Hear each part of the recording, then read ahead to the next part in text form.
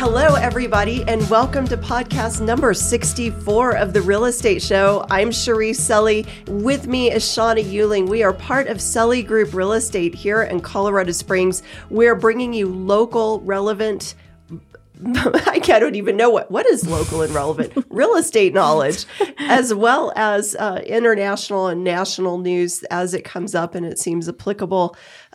We are so excited to be back with you and hope that all of you have had an incredible Thanksgiving time. So yes, we are thankful for you. And the fact that we have like 2 or 3 viewers now for our podcast show. So for each one your of mom, my mom, and who else? And Ron. He's still there, huh? He's still, he's hanging in there, Faithful. hanging by a thread. He's like, if it doesn't get more interesting on this next video series, then we're going to just have to say, I'm putting a kibosh on it. Okay, well. So we have to make this one good. No pressure. None. 0. Let's recap the October stats because we don't have November's yet. So the average sales price in October of 22, $532,488. So that's about 4.4% up from October of last year, which was at $510. The median home price, $465,000. So that's up at 4.3% from October of last year, which was $446,000. So we're up about 4 to 4.5%. Yeah. As far as pricing from this time last year. What's different is the active inventory. We talked about it the last podcast. Mm-hmm. I'll reiterate it this one. October of 2022, we had 2,645 active properties. This time last year in October, 1,048. Yeah, active. That's significant. Like significant, an increase of 152%. Mm-hmm. So there's a lot more choices for buyers. And that's part of what's driving prices to be a little bit different because sales have declined from this time versus last year, from now versus last year. So October of 2022, 1,100 sales versus 1,641. So 33% down in sales and 152% up in inventory. So, hey, the world isn't dying. We're not crashing. This is not a hard crash and burn, but this is a turn where we have, the weird thing is we have this buyer's market going on. But believe it or not, even with all the numbers that I'm talking about with inventory and supply, we're still low inventory, folks. For the city. Yeah. For the scale and the size of El Paso County, Colorado Springs, it's not like we're dealing with an exorbitant amount of supply. Yeah, that's very accurate. We have 2.4 months as far as active inventory on the market. This time last year, it was 0.6. So, that's changed a lot too. So when people are asking what is wrong and what's going on, now you have a little bit better of a frame of reference. And Shauna, we're getting calls, from people that are calling. And one thing we cannot do, and just want to reiterate this, we love to work with our clients and buyers and sellers. But when we get a call and a home is already listed by another agent, and maybe it's been listed for 5 days, and they're going, my home isn't selling, and can you look at it because something's wrong? Yeah. We, first of all, we're not going to go out and solicit for business, or if somebody calls us and they're listed with another agent, we understand that maybe you're not completely satisfied with the process, or maybe the expectations weren't set up to begin with. Yeah. But we're not here to talk about listing your property unless the fulfillment of the listing agreement that you already have has been made. So we can't sign cross, or we can't go and ask you or tell you that we want to list your home right now. We're not going to tell you how to fire your agent. That's between you, your agent, their broker, and you have to go through your own contract. Just want that to be clear because we have been getting calls.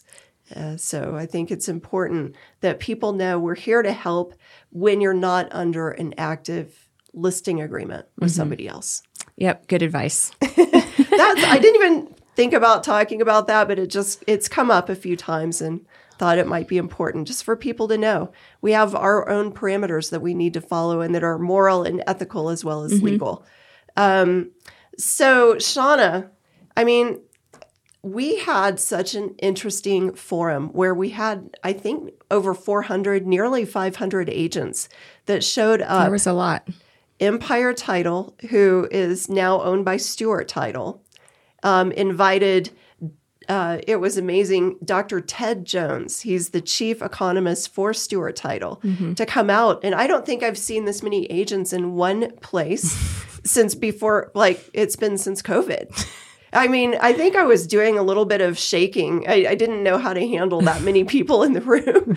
But it was awesome to see that our real estate community came together for a great reason. And I mean, this podcast will air several weeks after this forum happened. But the information that I think both of us are taking away, it's very relevant. And by the way, if any of you listeners would like the slides from the show, because I actually have the presentation, you can reach out to us, send a message, and we'll be happy to send you the slides because there is so much information. I bet there's over 50 or 60 slides. Yeah, there was so much information. Shauna, I know your eyes were rolling in the back of your head at some point. I was taking a lot of notes. But you know, I think one thing, okay, let's just forget the economy for a minute and let's talk about electricity, okay? Because I thought it was so interesting that out of all the things he could have started talking about, he started talking about electric vehicles. Do you remember that? That is true. He said that a level 3 EV charger uses as much electricity as 55 homes. Yeah, that was crazy. On average during the 20 to 40 minute charging cycle. I'm putting up more twinkle lights because I don't have one of those chargers. Shauna, I'm going to blow my transformer with Christmas lights. You are. Well, and you probably wouldn't use as much as a level 3 EV charger. Yeah, that was super interesting. It was. I mean, I don't think that I even knew. Well, I think the whole electricity side of, electric vehicles, I don't think it's caught up the infrastructure with the ideas that everyone has, and some of the laws that are even being passed of. We'll see what happens. Forcing, we'll see. We'll see, right? I mean, I think it's great. I know a lot of people support it, but I just think some of the people that support it, as much as we want to see progress and change, there's some things, like you're saying, some things haven't caught up to that. Maybe progress. The cart before the horse, but they're getting there. They are getting there.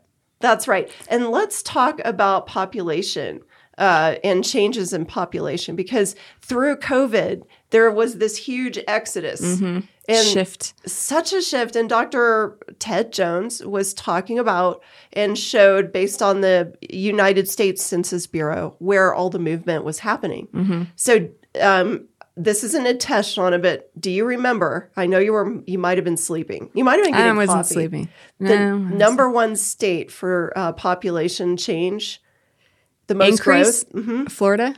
No, it's in the top 10. So you do get a point for that. Oh, good. It was Idaho. Idaho, yeah. Yes.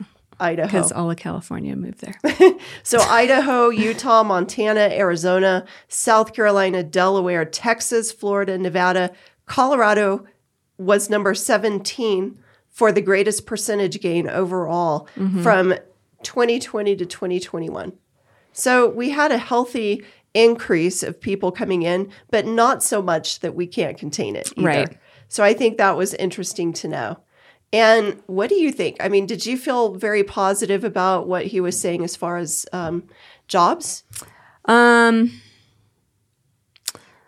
don't remember the jobs necessarily. I felt negative as the country as a whole, but I felt positive about Colorado because he did have a lot of positive stats with Colorado, and a lot of times we were in the top 10 of 50 states in a lot of the categories. But with the jobs, what in particular did he say? Well, I think that we're just a very strong state for jobs and for job growth, and so. We're kind of actually more in the middle. We're not on the decline, which is good. So like the worst place is Delaware for job declines.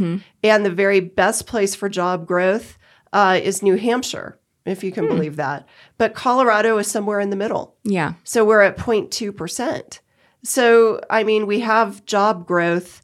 We have a lot of changes in jobs in Colorado, but a lot of job stability, a lot of things happening particularly in Colorado Springs. Yeah, and that's one thing I took away is how stable we are as a local economy, which is, pretty encouraging. He was even surprised. I think he was. was. Some of the real local stats. So I think that, for Colorado Springs, yes, we're going to see, and he predicts, and he predicted it through the research done by Bloomberg, that we should be most likely in a full-blown recession by spring of 2023. And if that is the truth, doesn't necessarily mean that we're going to have a complete housing crash. No.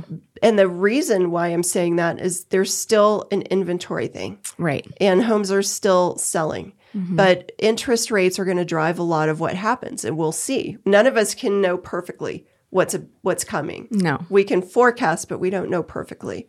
That's why in our last podcast, we talked about having that 5-year mentality of holding. Don't have a short-sighted way of thinking about real estate right now. Yeah. And you're going to be safer.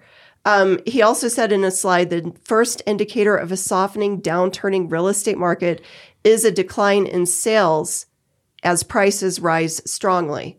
So we are seeing that even locally. We're seeing there's a decline, as we just talked about in the stats earlier, in sales and prices were rising. And that was happening. We hit that threshold like in the late spring of this year.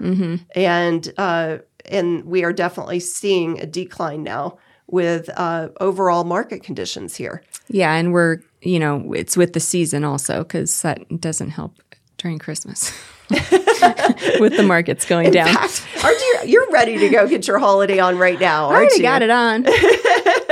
I know you are. But I think, we should expect that people who are saying, should I wait until next year to sell? Is the market going to get better next year? Well, I would expect that we're going to still be on a downward trend. So there's a lot of ways to look at that, but just patience is going to be key as well. Yeah, and it's such an individual decision with so many different factors for each person. So that's why we encourage you to reach out and seek help, because we really can help you navigate some of those questions. 100%. And we're not looking out for our own best interests and wanting to nab your house as a listing. We want what's best for our clients. And half the time now it's counseling. And, we're full-time counselors. Yeah. But, we always have been. And that's the truth. It's just that now there's more space in the marketplace to actually talk through scenarios. And the good news is people have more processing time. Yeah. Which is healthy in a way. We all need that. So, it's true. We appreciate the fact that you're trying to process through the market, and we really do track this stuff so that you don't have to, and that you can kind of relax in knowing that we're going to make and help you. We don't make your decisions for you, but we can at least give you and hedge your decisions around some factual data that will help you to know whether you should hold or not, sell or not, buy or not, because your experience is so unique to who you are. It's true. Isn't that right? Yep. All right, Shauna. Well, this might be our last podcast together before the new year, but I sure enjoy doing this with you. And you are just Shauna Shark. You've got this thing down, girl. Well, so do you, girl.